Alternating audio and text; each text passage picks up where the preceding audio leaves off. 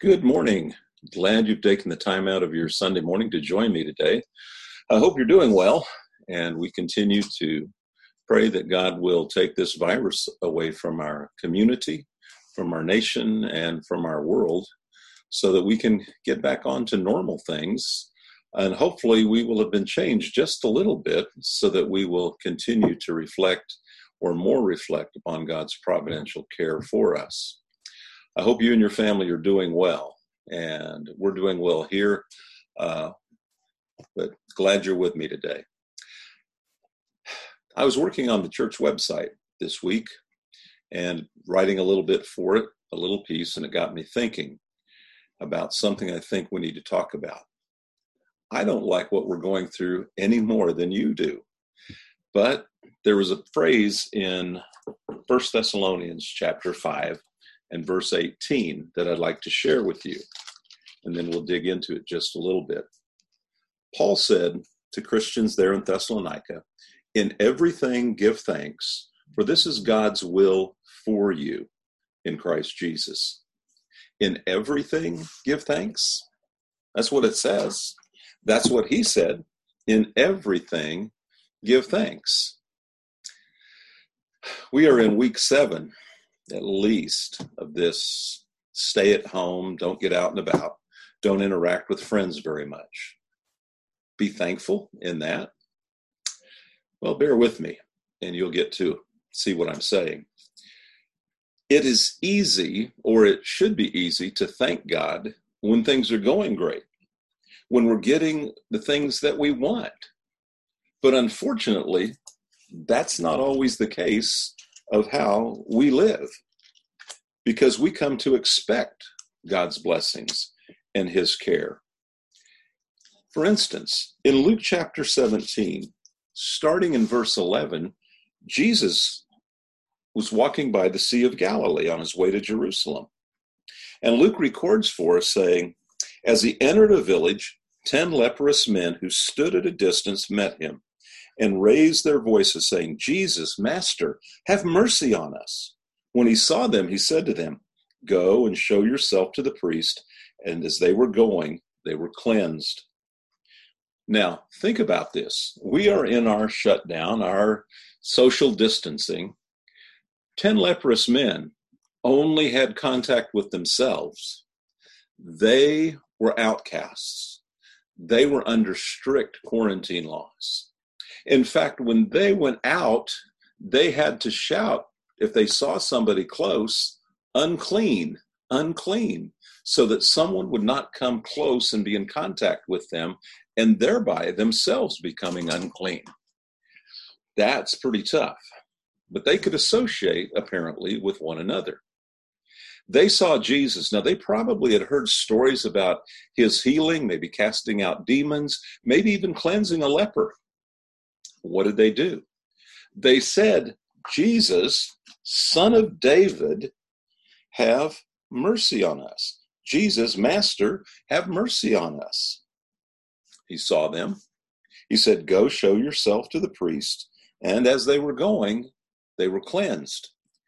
See, when one was cleansed of leprosy, according to the law of Leviticus, they went and presented themselves to the priest. He would judge them as being cleansed, and then they would offer the proper sacrifice that was called for. Jesus didn't say, "Be cleansed or be healed" here. He just said, "Go and show yourself to the priest." Now, why would they want to go and show themselves? Well, A, because Jesus said to, but Jesus was doing something. And so as they went on their way to do just what he said, they were cleansed. Now, you might think that an ordinary person who is a social outcast because of leprosy might be rejoicing and might be very happy, and they were thrilled, no doubt. You might also think that they would want to run to Jesus and say thank you for what he had done for them, recognizing that their cleansing came from the time when he said, "Go and show yourself to the priest." Now, one of them, when he saw that he had been healed, turned back, glorifying God with a loud voice. And he fell on his face at his feet, giving thanks to him. And he was a Samaritan. He wasn't even a Jew. Then Jesus answered and they said, "Were there not 10 cleansed? But the 9, where are they? Was no one found who returned to give glory to God except this foreigner? And he said to him, stand up and go. Your faith has made you well. So we have here 10 men. 10 men got the same blessing. 10 men who were formerly social outcasts can now integrate into society. And it's almost like 9 of them thought it was their due. Or 9 of them were so caught up in their healing that they just wanted to go quickly to the priest to make the proper sacrifices and be judged as being cleansed. The Samaritan realized he was indeed cleansed, and he returned to Jesus and glorified God. Now, the sin of ingratitude, someone has said, is perhaps the most grievous of all sins. I don't know if that's a fact, but I do know that it is a terrible sin. Paul said, again in 1 Thessalonians chapter 5 and verse 18, in everything give thanks. Now, we are practicing social distancing, and we have to give thanks to God. Why on earth would we be able to give thanks to God for this social distancing? Well, in part, we look at the blessings. Maybe because of this social distancing and staying at home, you have been kept free from getting the virus. That's a good thing. Would you not agree with that? Perhaps by staying at home and not being able to go out and play golf, go to the lake, to the river, to do these things wherein we're having a lot of fun, we now have to stay home with our spouses, with our children. And that can be a good thing because it allows us the time that maybe we've just been neglecting so that we can appreciate them and enjoy the relationships that God has given to us. I know there are some negative things about this social distancing. I don't like them any more than you do, but we have to look to the positive. So let us not forget to give thanks to God in everything. I don't thank him for the virus, but we can thank him for the blessings that we find in our time of staying at home. We can also thank him for sustaining us and seeing us through this. Another passage that I'd like to reflect on with you is found in the 8th chapter of the book of Romans. Paul has written to the church in Rome, and in the first 3 chapters, basically he has said the world is guilty of sin. Then he builds in the end of chapter 3 our salvation, which is in Christ. He is the appeasement for us, the propitiation of God for our sins. He tells us and gives us the example of justification by faith in chapter 4 with Abraham and David. In chapter 5, he says openly at the very beginning, therefore, having been justified by faith, and that's where we are. In Romans chapter 6, he reminded those Christians in Rome of exactly what they did. And here I'd like to just start at the end, toward the end, in verses 17 and 18, But thanks be to God that though you were slaves of sin, you became obedient from the heart to that form of teaching to which you were committed. And having been freed from sin, you became slaves of righteousness. Now, what was the form of teaching that was there? Obviously, it is that we are justified by faith. It is the free gift of God. In chapter 6, though, as he stated after chapter 5 that we are justified through faith, they were starting to think that God is more glorious than ever because the more sin, the more salvation, the more glory to God.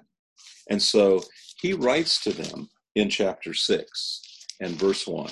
Anticipating that question, he says, what shall we say then? Are we to continue in sin that grace might increase? That's their line of reasoning. May it never be. How shall we who died to sin still live in it? Or do you not know that all of us who have been baptized into Christ Jesus have been baptized into his death? Therefore, we have been buried with him through baptism into death, so that as Christ was raised from the dead through the glory of the Father, so we too might walk in newness of life. For if we have become united with him in the likeness of his death, certainly we shall also be with him in the likeness of his resurrection, knowing that our old self was crucified with him, in order that our body of sin might be done away with, so that we would no longer be slaves to sin. For he who has died is freed from sin. That's the premise. That's what he's saying. That is the form of teaching to which they were committed, to which they obeyed, and it made them free from sin. Put it another way, in Galatians chapter 3, verses 26, Paul, still continuing on in that theme to the Galatian church of justification by faith, said, for as many of you, it just jumped right out of my mind, and I'll have to go to it and read it, it looks like. I memorized that one very much, and one of my favorite passages of Scripture, but I missed it. So pardon me while I turn to that one. Galatians chapter 3 and verses 26 and 27. For you are all sons of God through faith in Christ Jesus. For all of you who were baptized into Christ have clothed yourselves with Christ. So faith, being baptized into Christ, having clothed ourselves with Christ. God sustains us. Now let's turn back to Romans for just one brief moment. And this lesson is pretty much going to be yours pretty soon. In Romans chapter 8, we know that the love of God is tremendous. And we are sons of God in Christ. He's asked the question, and he tells us, he asked the question in verse 35. Who will separate us from the love of Christ? Will tribulation, distress, persecution, famine, nakedness, peril, or sword? Just as it is written, for your sake we are being put to death all day long. We were considered as sheep to be slaughtered. But in all these things we overwhelmingly conquer through him who loved us. For I am convinced that neither death nor life, nor angels, nor principalities, nor the things present, nor the things to come, nor powers, nor height, nor depth, nor any other created thing will be able to separate us from the love of God, which is in Christ Jesus, our Lord. You see, we can be thankful. God has taken care of us. And we may not like this present circumstance of the stay-at-home, shut down, whatever you want to call it. I don't like it. But I can still be thankful because God is sustaining me. I've not gone hungry. I miss my relationships with people. I miss those friendships and those connections. But I am thankful that today we have this forum. I can record this message from the safety of my home office, and I can share it with you and with hundreds of others that are out there in the internet land, as I call it. So I'm thankful for that. It's a little difficult for me because I'm not really used to this, but I'm getting more so, and hopefully I'm getting better. I'll let you be the judge of that. Let's move on. There are so many things that we have to be thankful for. Our families, our homes, you name it, we can be thankful. There is a song that we sometimes, actually quite often, sing at Central. Went Up on Life's Billows is the title of the song. And I'd like to share it with you just by reading the lyrics, not singing it for you. When up on life's billows, you are tempest-tossed.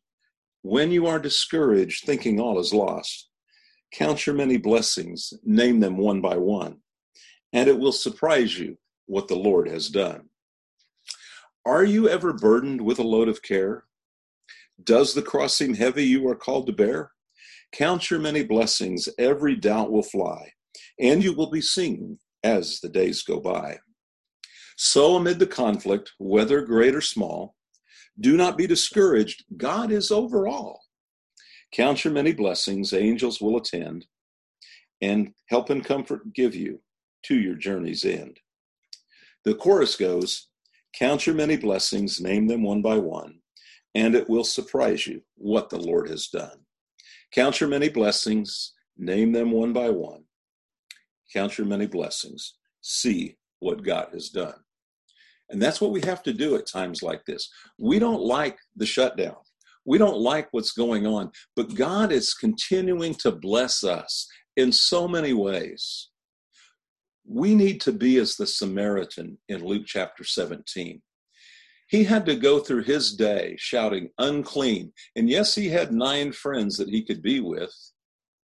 They were all cleansed when Jesus said, go and show yourself to the priest. They asked for him for mercy, and he gave them mercy. One of them recognized it, and that he went to Jesus, glorifying God, saying thankful, showing how grateful and thankful that he was. So in the midst of all that we're going through, let us thank God, because he's still taking care of us. He's still seeing us through. That doesn't mean we don't have problems. Doesn't mean that we don't like what we're going through right now. It just means that we can look and choose to be thankful for the things that we do have, and that we can say, thank you for protecting me during this terrible situation. I don't know about you, but I choose to be thankful. And I just pray that you would be that way as well, that you would look for, as we call sometimes, the silver lining in the cloud, because that's what it's all about. Now, this lesson is pretty much over, but I do want to tell you something that's very sincere. I want to know that you're doing okay. And if you're struggling with something, I want you to, on our webpage, I want you to go up to the contact button, and I want you to send me a message. I can call you. I can send you an email, and we can talk. We could even set up a private one-on-one Zoom meeting so that we can share with what's going on in your life, and I can share you some of my life as well. So if you have a need, I want you to let me know that. You can also give me a call. The number for the church building is on our webpage, yumachurchofchrist.com. Once again, yumachurchofchrist.com. So give me a call, send me an email. I'll get in touch with you. Give me a little bit of time to do so, but I will get in touch with you. I want to thank you for joining me today and being with us. I just pray that God would bless you during this time with continued safety and protection. Let's pray. Father, we thank you for all that you're doing for us. We just pray our thanksgiving and our appreciation that you are taking us through all of these things, that you are the God who loves us so much that nothing can separate us from that love. And we are so grateful. And during this time, Father, that we have to stay home, tempers maybe get a little touchy sometimes. Maybe that's because we're not looking at the blessings that we do have, and we're looking at the things that we miss. So, Father, open our eyes to see your goodness, to see your blessings, and not focus on the negatives of what this shutdown is all about, of this stay at home is all about. Father, we thank you for protecting us and keeping us safe and healthy at this time. And we just praise you, Father, because you are the God of heaven and you are taking care of us. Open our eyes to see your glory and your protection. In Jesus' name, amen.